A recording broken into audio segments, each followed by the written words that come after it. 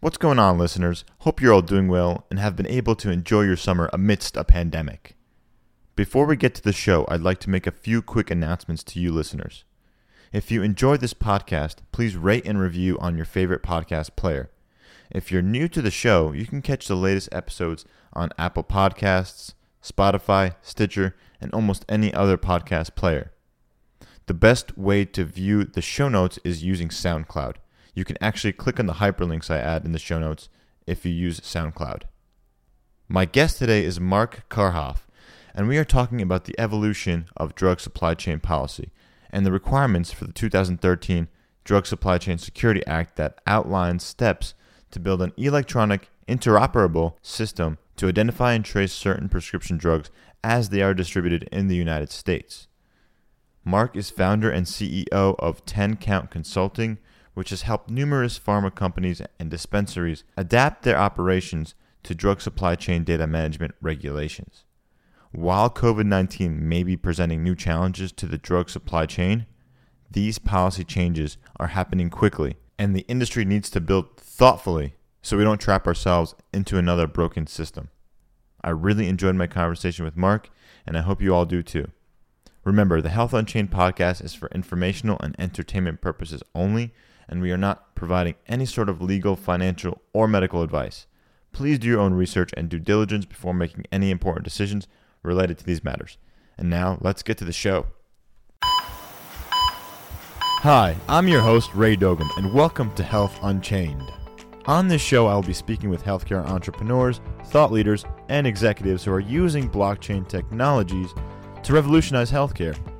These innovators are building the distributed infrastructure and diverse communities required for a trusted, secure, and decentralized healthcare ecosystem. Enjoy the show. What is blockchain? Was ist Blockchain? What is blockchain? The doctor will see you now. Welcome to Health Unchained. Our guest today is Mark Karhoff, founder and CEO of 10 Count Consulting. Mark's previous experience includes logistics consulting at IBM and PwC. In recent years, though, his company has been focused on the life sciences supply chain. Mark is an expert on the Drug Supply Chain Security Act, and today we'll be talking about the requirements for the DSCSA and how blockchain technology could play an important role for the industry as it works to adopt these drug supply chain regulations. Mark, welcome to the show. Great. Thanks, Ray. Great to be here. Yeah, so I think to get started, it'd be great if you can just share a little bit more about your background and provide some context for the audience. Sure. So I live in Chicago. I graduated from Ohio State, had a logistics degree, and went off and started working in operations, mostly, doing logistics, warehousing, and transportation, and did that for a few years, and then really got into IT because of necessity.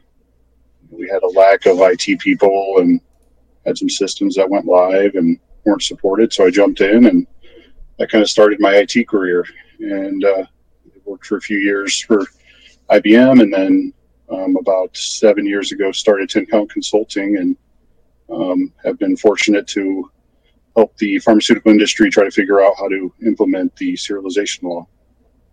Yeah, so actually, can you tell us more about how you got from logistics to the pharma supply chain space? Sure.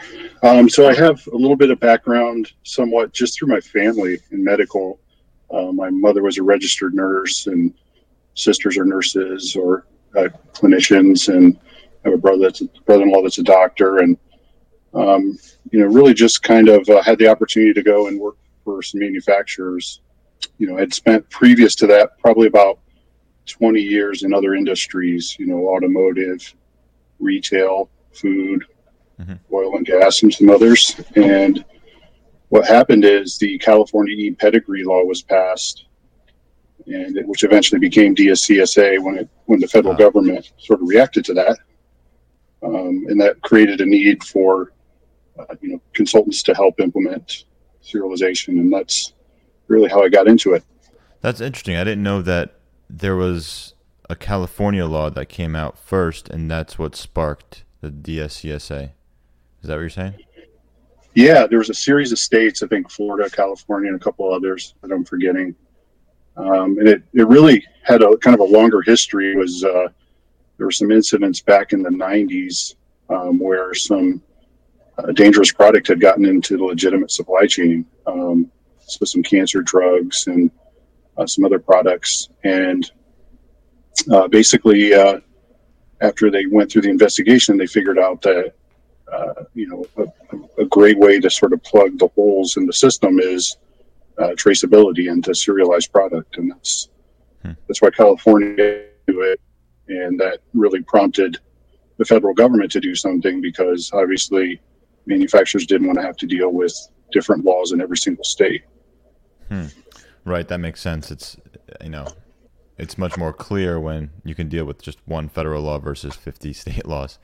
I wish we can apply that kind of reasoning to other issues that we deal with in this country, but that's for a different podcast. So let's talk about the origins of 10 Count Consulting. You started that, over 5 years ago, I think now. And I saw your YouTube channel too. You have some videos about the DSCSA explaining them too. So kudos to you for making that. But can you just kind of describe why you started the company? Sure.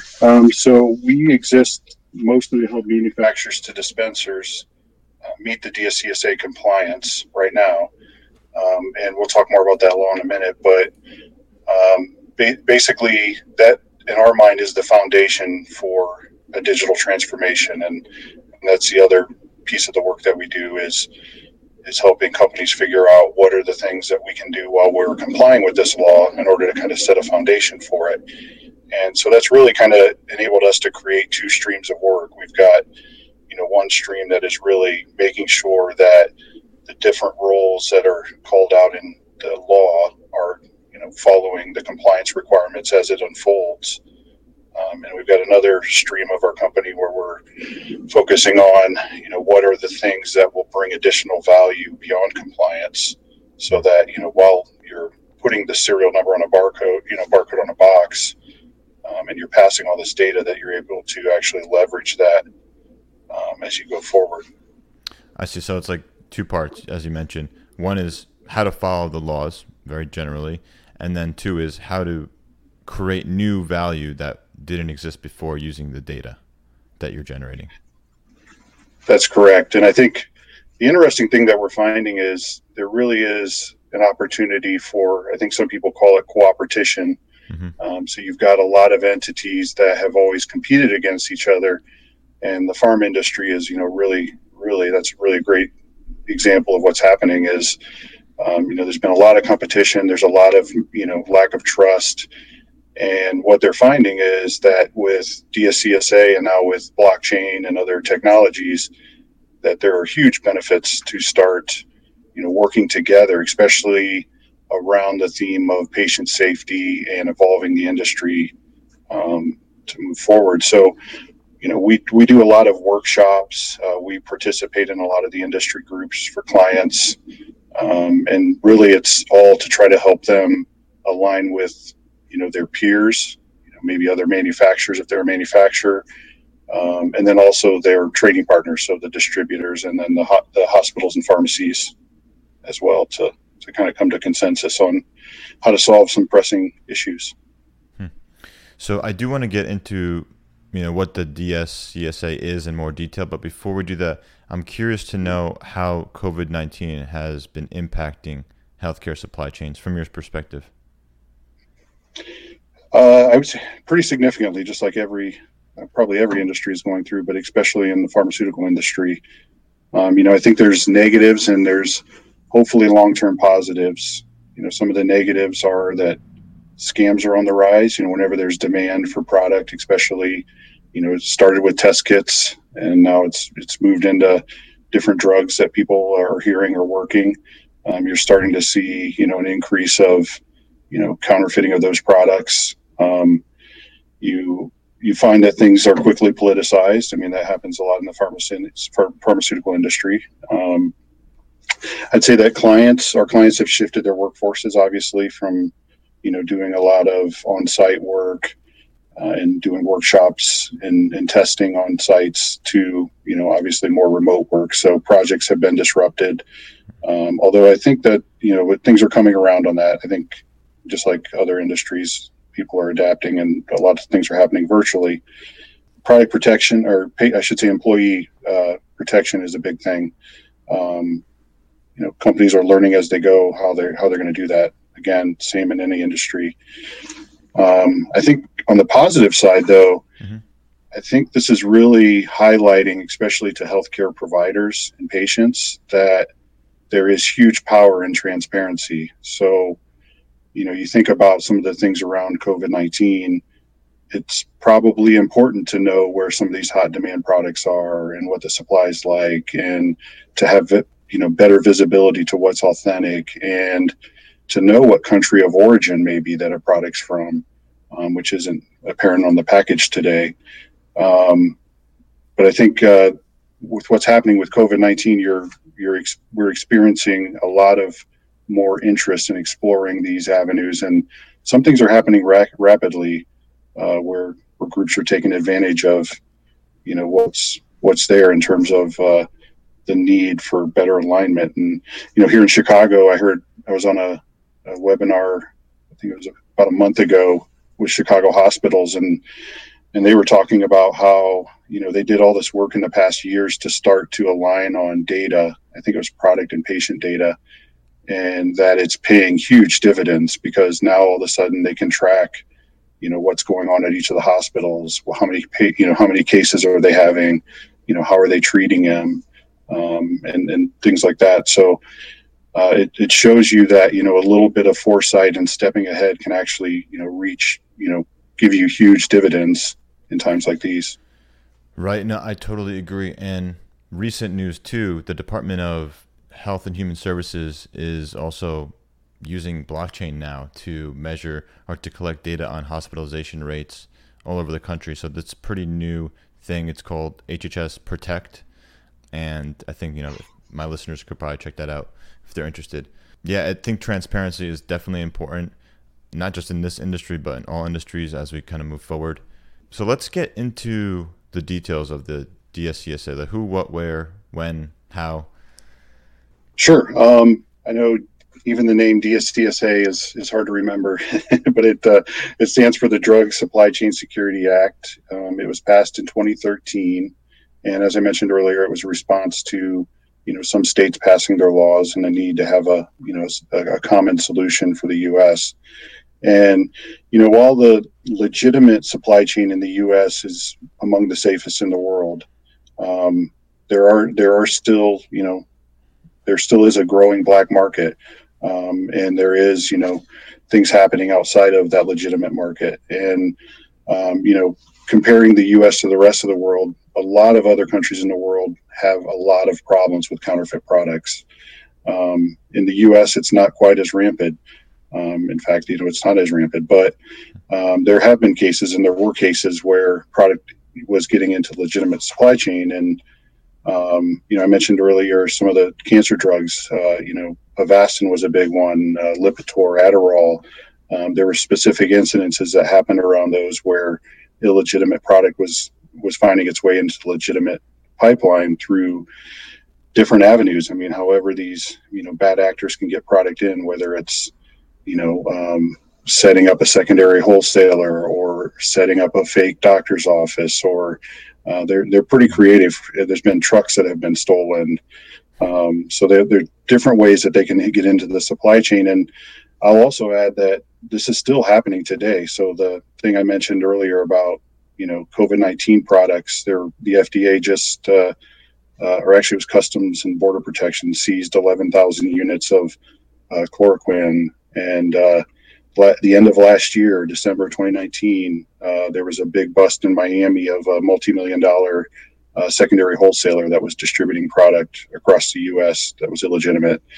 So these things still happen. They happen, relatively on a small scale compared to the whole network. But because of that, DSCSA was passed, and it's a law that unfolds over 10 years. So it goes until 2023. The requirements unfold.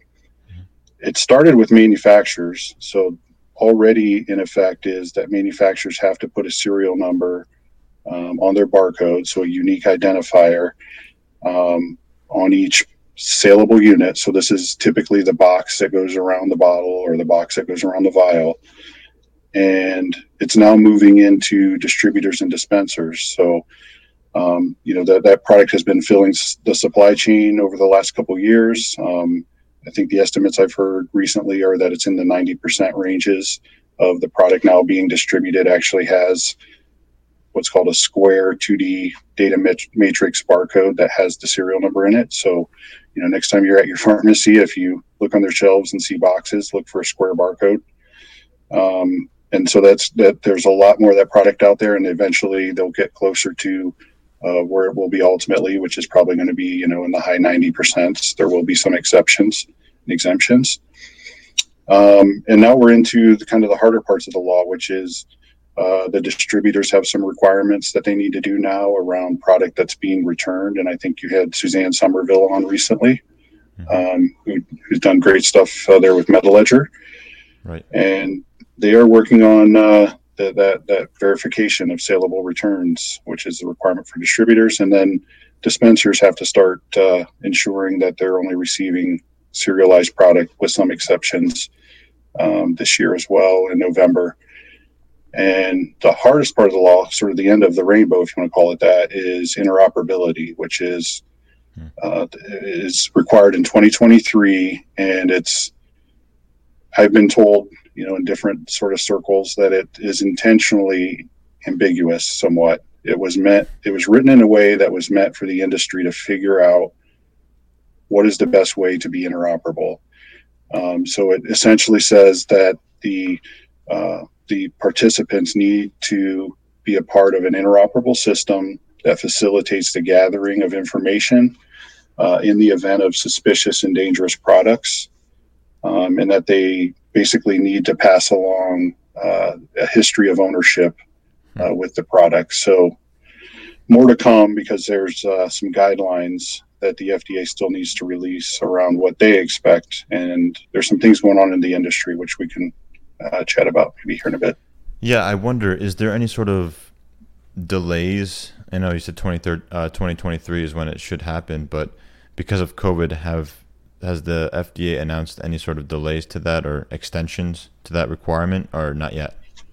Not yet. There has been requests made. There's been some news out there about the distributors and manufacturers, and even the pharmacies have asked for extensions through their trade groups, is my understanding. And I would expect that the FDA will listen. They have listened to that in the past.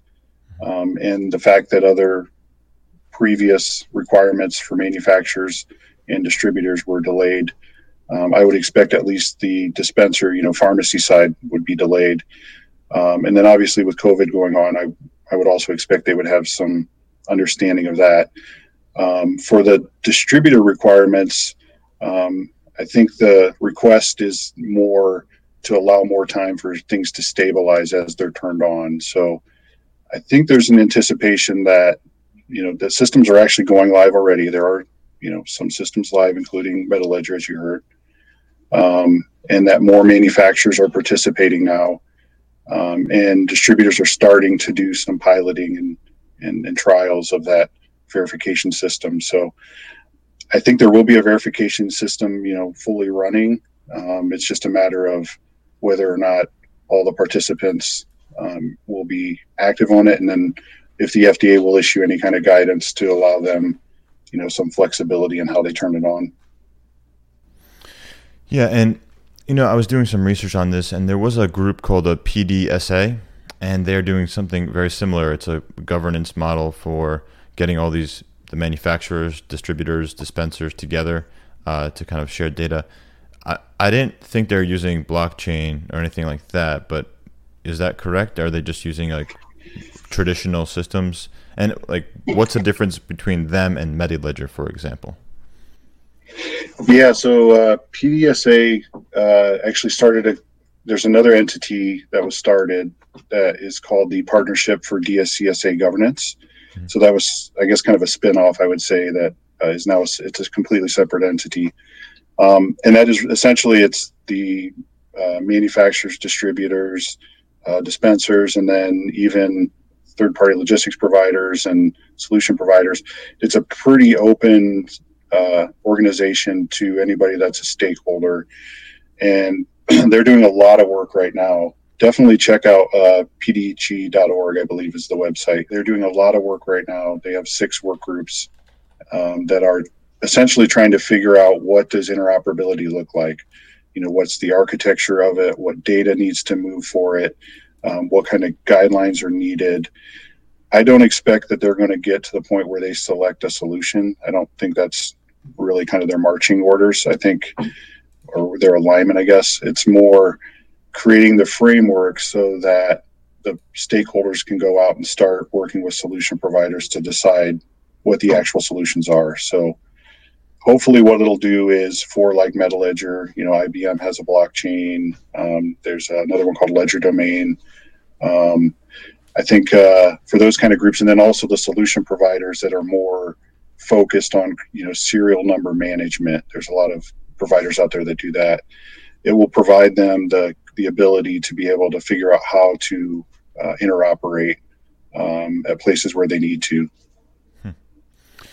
So let's talk about some of the challenges the supply chain industry deals with. So, you mentioned things like fraud is a big issue and counterfeits, but we also have things like temperature monitoring during transport and track and tracing, just the data entry itself and how that's entered into a computer system. Like, is there a human involved? Is it machine input? So I think, what do you think are the most challenging issues?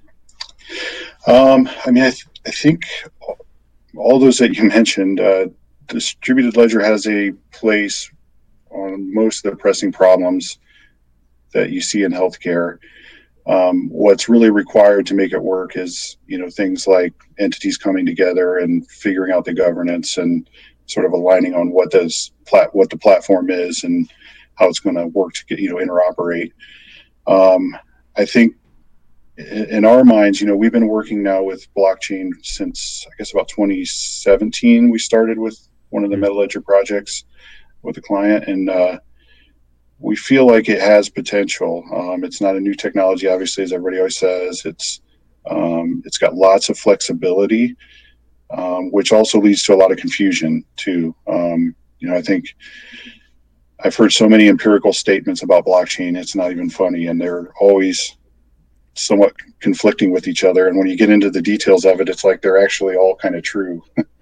And so I think that's the interesting thing, but also the challenging thing is that you need to start to align on like what are those things that you want to do in order to sort of have central agreement on the framework that you're going to do. And temperature monitoring is a big one, I think, because if you think about a growing percentage of product requires temperature control in pharmaceuticals. I don't have exact numbers, but it's definitely got to be getting close to half of at least the dollar amount, if not more, of the product out there. And typically what happens is that a lot of those are managed in sort of banks of time. So a manufacturer will decide, okay, I'm going to allow, my part of the supply chain to have 2 hours. I'm going to allow the distributor to have 2 hours, and I'm going to allow the hospital system to have 2 hours out of cooler, excursion time. And what that ends up doing is I don't have historically visibility of serial numbers, so I have to sort of treat every package that I'm taking out, as a sort of an event thing. And within my window, I'll say, okay, it did not exceed that 2 hours, but I may have only used 5 minutes of it. The next in line doesn't know that because I don't pass that data today. So they are back to, okay, I can only have it 2 hours. So when you add that all up, you could be going from a hospital thinking they only have 2 hours of time to actually having closer to 6 hours. When they're able to start seeing at a serial level, how long has this been out of the cooler and how long do I have before it's still, before it reaches its point where it starts to diminish and maybe it's not as effective as it needs to be. So I think temperature is definitely a big one. Recalls is another one where a lot of hospital systems, they call it the big Easter egg hunt that they have to do sometimes whenever a product's recalled or expires. They really don't have, I'm saying just kind of generally, especially with small pharmacies and small hospitals, a way to say, hey, this product is on this shelf. It's usually kind of managed at either a product or maybe a lot level. And sometimes that makes it difficult to figure out where is this product, and I have to go look at all the cabinets and all that stuff. So I think a lot of possibilities. Right. And, theoretically, or at least conceptually, the idea would be for a person to track the entire provenance of that product using that 2D barcode. You can track how long it was with each supply chain point automatically, like all technically, or possibly a public blockchain, or even if it is a private blockchain, at least the stakeholders that need to know that information can get access to it. Definitely. That's the goal. I think that's a great goal to have, and I think we're getting there slowly. Yeah, I mean, I share that vision. I think in pharmaceuticals there is a lot more challenges, I think, than other industries, especially I guess we'll talk maybe about blockchain more in a little bit, but there's just so many controls and so much history, and so many hurdles that have to be crossed. But it's one step at a time, and I think the value is going to make it happen. I mean, there's sufficient value across the board for all this stuff to happen. Yeah, no, I totally agree. So what steps should pharmacies and pharma companies be considering now? What should they be thinking about? I would start with educating yourself. I think,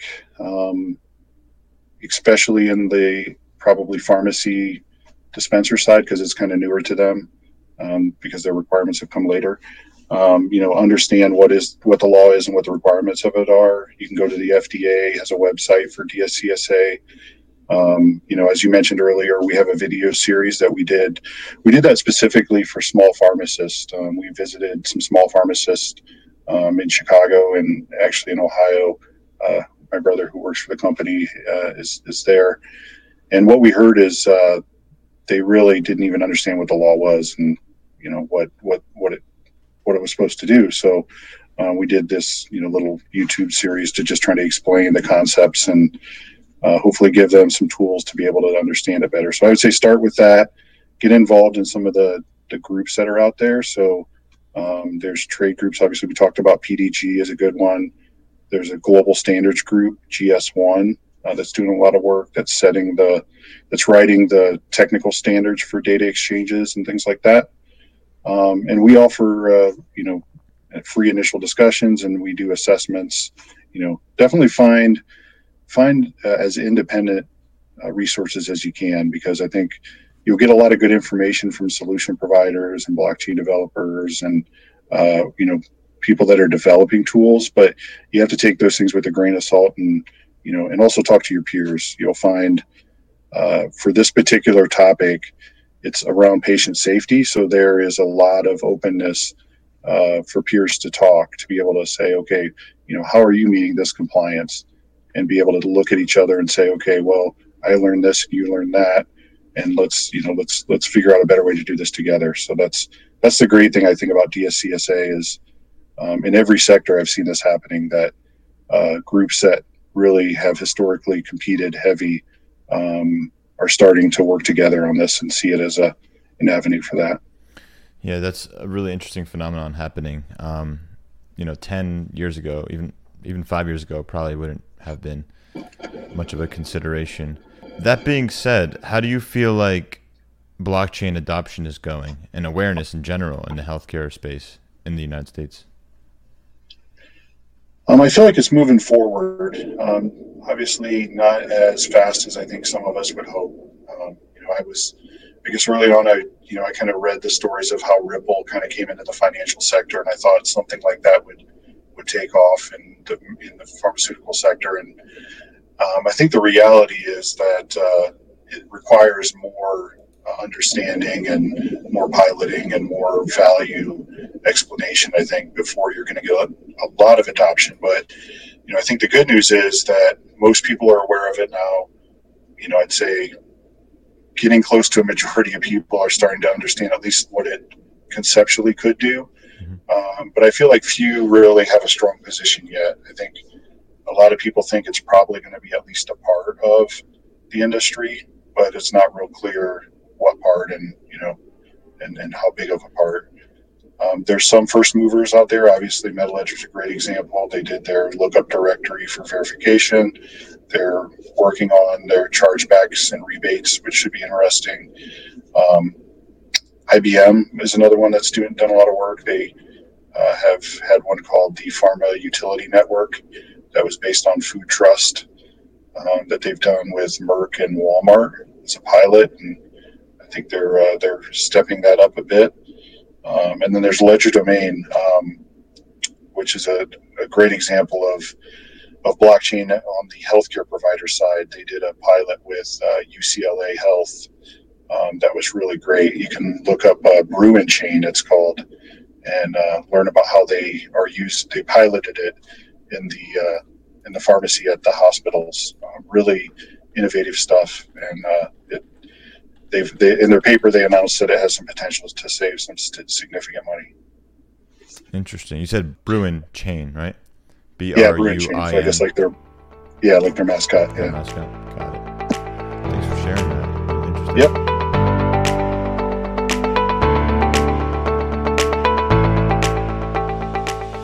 Welcome to the Health Unchained News Corner. Normally for my news corners, I usually like to focus on new market developments like acquisitions or major industry partnerships. But on August 14th, 2020, Federal News Network announced that the Chief Information Officer of the Department of Health and Human Services was resigning from the organization. Considering the HHS employs 80,000 people, I felt like this was an important leadership change that may result in some new strategy changes. Of course, it's difficult for us to know all the circumstances of the situation, especially since the HHS is a cabinet-level executive branch department of the federal government. Jose Arrieta, who's been a champion of blockchain in healthcare for years now, reportedly had positive things to say about the HHS Protect initiative, which I featured in my last episode's News Corner. The program aims to increase hospitalization data transparency using their platform called the Coronavirus Data Hub. I thank Jose for relentlessly pushing the needle on technology innovation at the HHS. He plans to make sure there is a smooth leadership transition. Jose also reportedly said that he wants to spend more time with his young kids to help with school online after his departure. I met Jose once in a pre-conference event in Nashville at the 2018 Distributed Health Conference. He was really friendly to me, and the next day he was super sharp in his presentation on his team's blockchain procurement solution. I wish the best for Jose going forward and hope he plans to stay in the industry. We can use a person with his experience and passion to keep educating people on the value of decentralized ledger technology in healthcare. I invite him to come talk with me on Health Unchained. Hit me up, Jose. I'll be watching closely for any future HHS announcements. You can find a link to the report in the show notes. And now back to the show with Mark Karhoff, CEO of 10 Count Consulting. What are some of the major barriers to adoption for blockchain that you're seeing? And you mentioned health executives are, claiming things about blockchain, some not true, some may be true, but what do you think are the major barriers here? Yeah, I guess that's one I wasn't thinking of right off the top of my head, but misinformation, I guess, is definitely one. And looking at, what examples are out there of value and what's actually being implemented, because I think that's where the real action is going to start happening. I wrote an article called the 5 Barriers to Adoption of Blockchain in the Healthcare Sector. And it was really, in my mind at the time, I think it was about a year ago. So it's fairly up to date. It was, all the regulatory things, the competition, so historical competition, even though there are a lot more cooperation going on, there is a lot more cooperation rather going on. There still is secrets, trade secrets, business data that companies have to think about protecting. So that's a challenge. I would say in the healthcare sector, this is compared to the other industries that I've worked in. The supply chain has historically had a limited focus on continuous improvement. And there's a lot of reasons for that, but I think the time is right for it. But historically, when you look at the healthcare supply chain, it's sort of segmented into different things. You have, your manufacturers focused on making breakthrough drugs, distributors in the middle who are working on thin margins, almost like a grocery industry where things are, really kind of tight. There is a lot of, I guess, cost cutting and things that they're doing to try to run lean. But then when you get to the healthcare provider side, the focus is the patient, right? Which it should be. There's a lot of not-for-profits. There's a lot of focus on what are we doing to advance, medicine and things like that. But when you look across the whole supply chain, there has historically been a limited amount of sort of continuous improvement in the industry. So that is just something that needs to really start happening more. So it really has been a barrier. Lack of trust is another one, because of all the issues that are going out there around the opioid crisis, drug pricing, diluted medicine, the list goes kind of on and on. That's created this environment of a lack of trust. And then finally, what the healthcare supply chain tends to do is a lot of times it's easier to add complexity to solve a problem rather than to really try to figure out how do we make this more efficient and maybe thin it down. And, there's lots of examples out there, but I think the way that the payment system works is a perfect example. You have chargebacks, rebates, clawbacks. I mean, there's just so many terms that are all about moving dollars back and forth. And essentially it all kind of comes from there really was not great alignment as, medical programs and other things have unfolded and, pharmacy benefit managers have come into the picture and all these other entities. There's really not been a great design on how does stuff all kind of interact together. And so there's a tendency to just throw more complexity at the problem and you end up creating a lot of waste essentially. So if you were able to, wave a magic wand and remove some of those bottlenecks in the industry, or let's say even a stakeholder completely, let's say we removed dispensers and replaced them with vending machines or something like that. Maybe that is oversimplified, but is there any sort of trends you're seeing where certain stakeholders are becoming less valuable, like their specific operation in the supply chain is not as valuable as it used to be? Does that make sense? Yeah, it's an interesting question. I think it is a hard one to answer because there are so many different variables and different types of drugs and things like that. I think manufacturers, distributors, and dispensers also still play a critical role and will in my mind for the foreseeable future. I do think there are new pathways that are developing. You had Amazon come into the market. They bought PillPack. They're doing things, I think, and if I had to guess, if I'm Amazon, I'm probably thinking about how do I disrupt. And with this industry, one way to do it is to create more direct paths. So I'm assuming they're probably talking to manufacturers and looking at ways that they can, create distribution models there. If you think about it, most hospitals are already getting daily deliveries from Amazon for office supplies. Why not have another delivery go to a different receiving dock? Maybe it's controlled more, temperature controlled, those kind of things. That's probably one area, distribution, where I think disruption from players like Amazon, Google, others are starting to come into the mix. And I think you're going to see evolutionary changes that are going to happen in certain segments.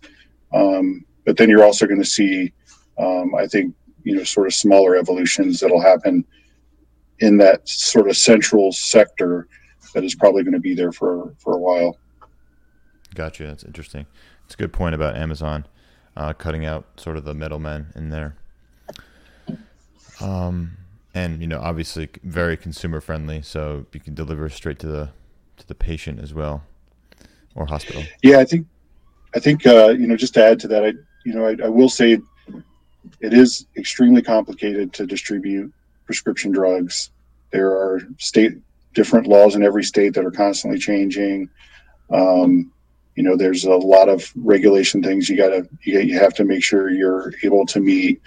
So it will be more challenging for them to disrupt than in other sectors. But, a company like Amazon has, kind of endless resources, and I could see them putting that effort in. So I think in my mind, I hope what happens is I hope it's sufficient pressure, if that's what's needed, to sort of push some of the industry to move forward on more transparency and more efficiency.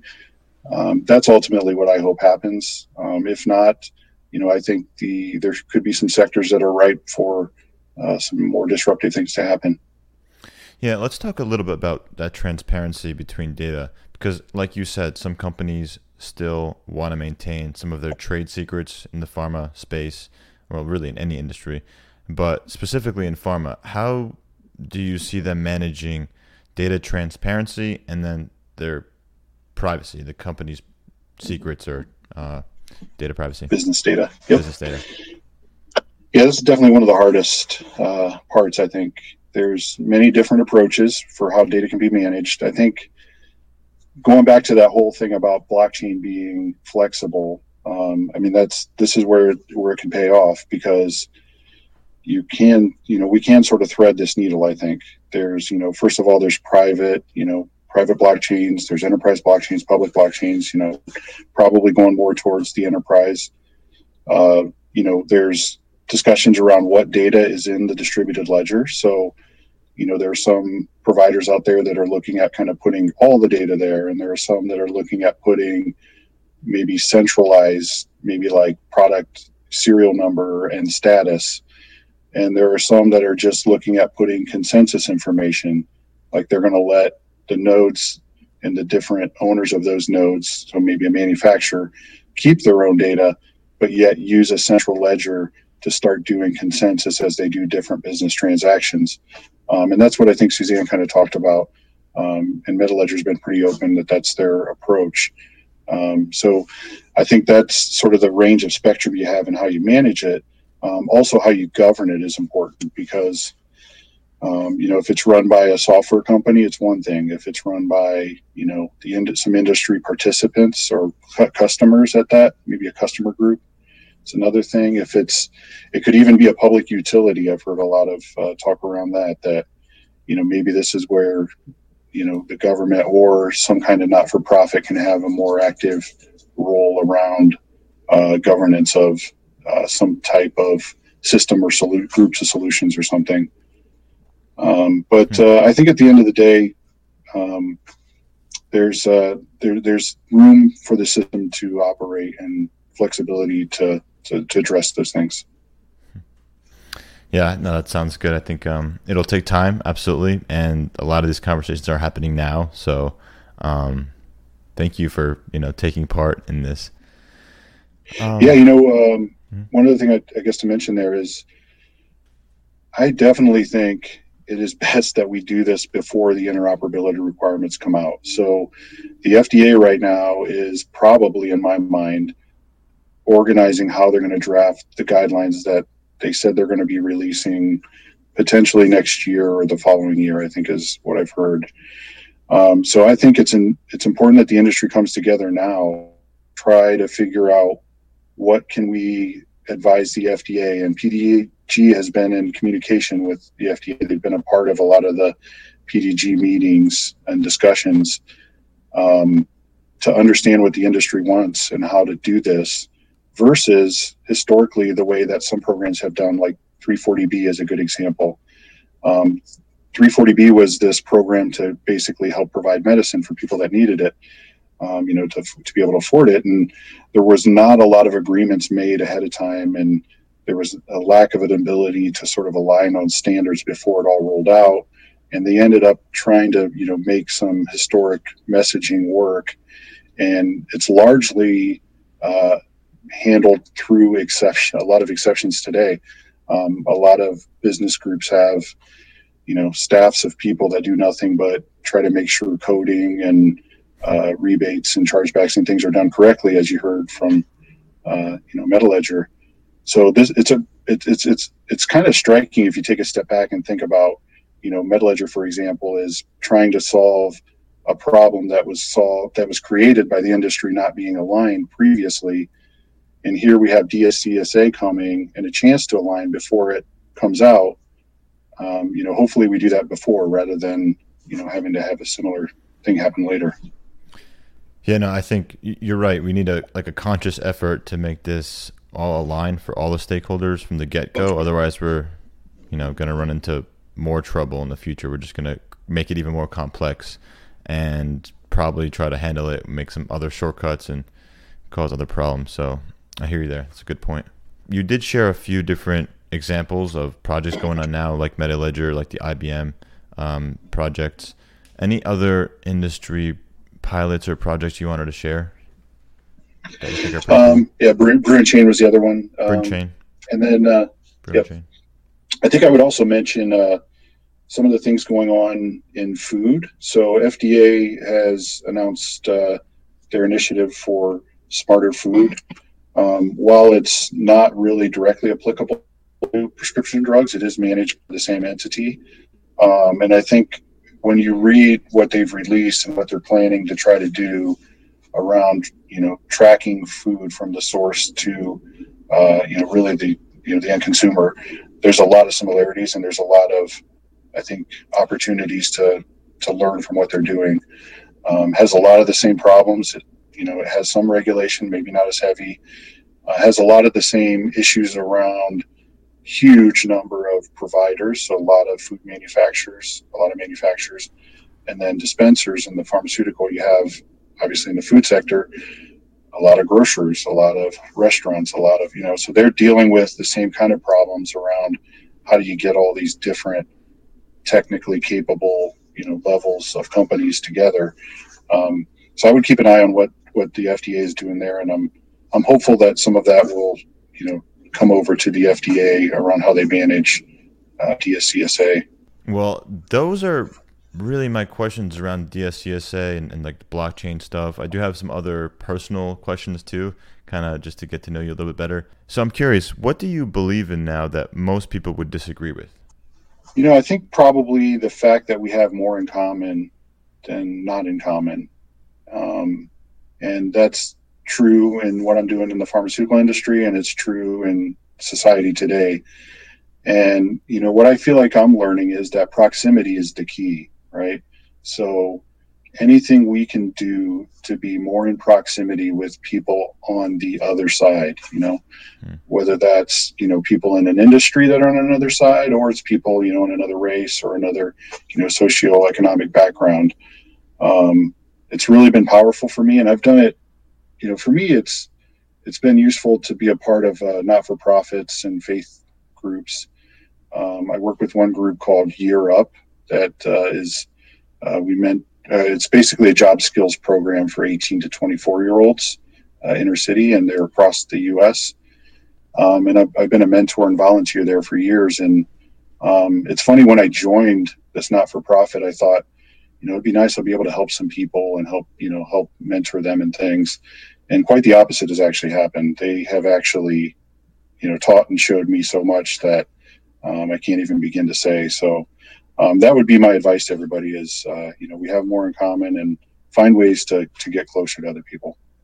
Well said. I couldn't agree more. That is, especially during 2020, I feel like this has become a huge topic of conversation. So thanks for sharing that. What is your favorite book? Well, I guess I'll give you two. One, because I've been so enthralled in it lately, is in the pharmaceutical industry, Dangerous Doses, written by Catherine Eban, is a great sort of history of why DSCSA was passed. And it's important, I think, for everybody in the industry to take a look at it, because it really helps you see what we need to watch out for around what some of the counterfeiters have been doing historically. The other one is Tattoos on the Heart. It's written by this guy, Father Greg Boyle. He runs this thing called Homeboy Industry. It's the largest gang rehabilitation organization in the world in LA. And it's just a great story. He's a great storyteller about how he started the Homeboy Industries and the things he learned from the people in the program. Interesting. check those out. How are you handling with all the physical distancing measures now? Are you at home? Are you able to go out? Yeah, I mean, I'm staying healthy and, being responsible. My family's all healthy. Business has been okay. We're managing, which is great. I think I've heard some people say that, if you come out of all this and you haven't evolved somehow, that you're not doing something right. So, for me, it's learning to be a better listener. I mentioned faith groups. I'm a part of this thing called Chicago Fellowship. It's a bunch of businessmen that get together and hear speakers once a week. And it's really opened my eyes to some of the things that are going on in some other parts of the city. Me as a white person living in a certain part of the city does not have the same experience as, an African American or Latino person in another part of the city. And what I found out in these groups and from hearing them share what's going on is their experiences have been a lot different. They are struggling with, getting protective equipment. Obviously, a lot of them have to work. They're essential workers. And getting, grocery stores sometimes are not in their neighborhood. So, I guess for me, this has been relatively easy compared to what some people are going through. But it's just learning what they're going through, I think, and keeping an eye on how we can help, I think is the most important thing. Yeah, I really appreciate your answer there. I think a lot of people might not take the effort to go and speak to other people in different communities. They feel comfortable in their bubble. So the fact that you are able to empathize with those communities and really listening to them, that, thank you for doing that. I think that is important. I think everyone should be kind of putting in that effort, not just for themselves, but for their communities overall. So really no nice. problem. Yeah. Look for the groups out there. I mean, I said faith groups. I mean, I know there's a lot of not-for-profits, and a lot of different faiths out there have similar things kind of going on. But look for those opportunities. I definitely couldn't have done it myself. I don't have those kind of connections. So fair enough. If you had to have a microchip implanted in your body, where would you want it implanted? I don't know. This one's kind of disturbing, I think.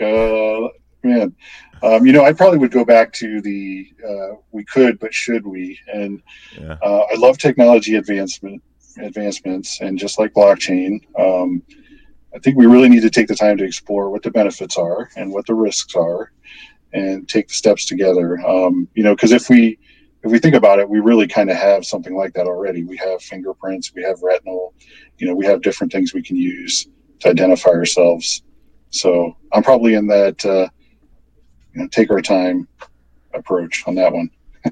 But you make a good point, actually. Like, do we even need a microchip? At this point, our biometric information can serve as our key to enter into certain information, or access information. So that makes sense. Yeah, and we all carry around smartphones, and we all, right. So but there's different ways to identify. Sure, but if you had a microchip, I wouldn't need to carry around a smartphone, right? That's like. But I got a smartphone that has a fingerprint reader, Yeah, and you can't really watch a video on a microchip, so there is a benefit to having that screen. So it's all good points. Mark, I really appreciated this conversation, man. I think this is really cool. I learned a lot about DSCSA. Hopefully my audience does too.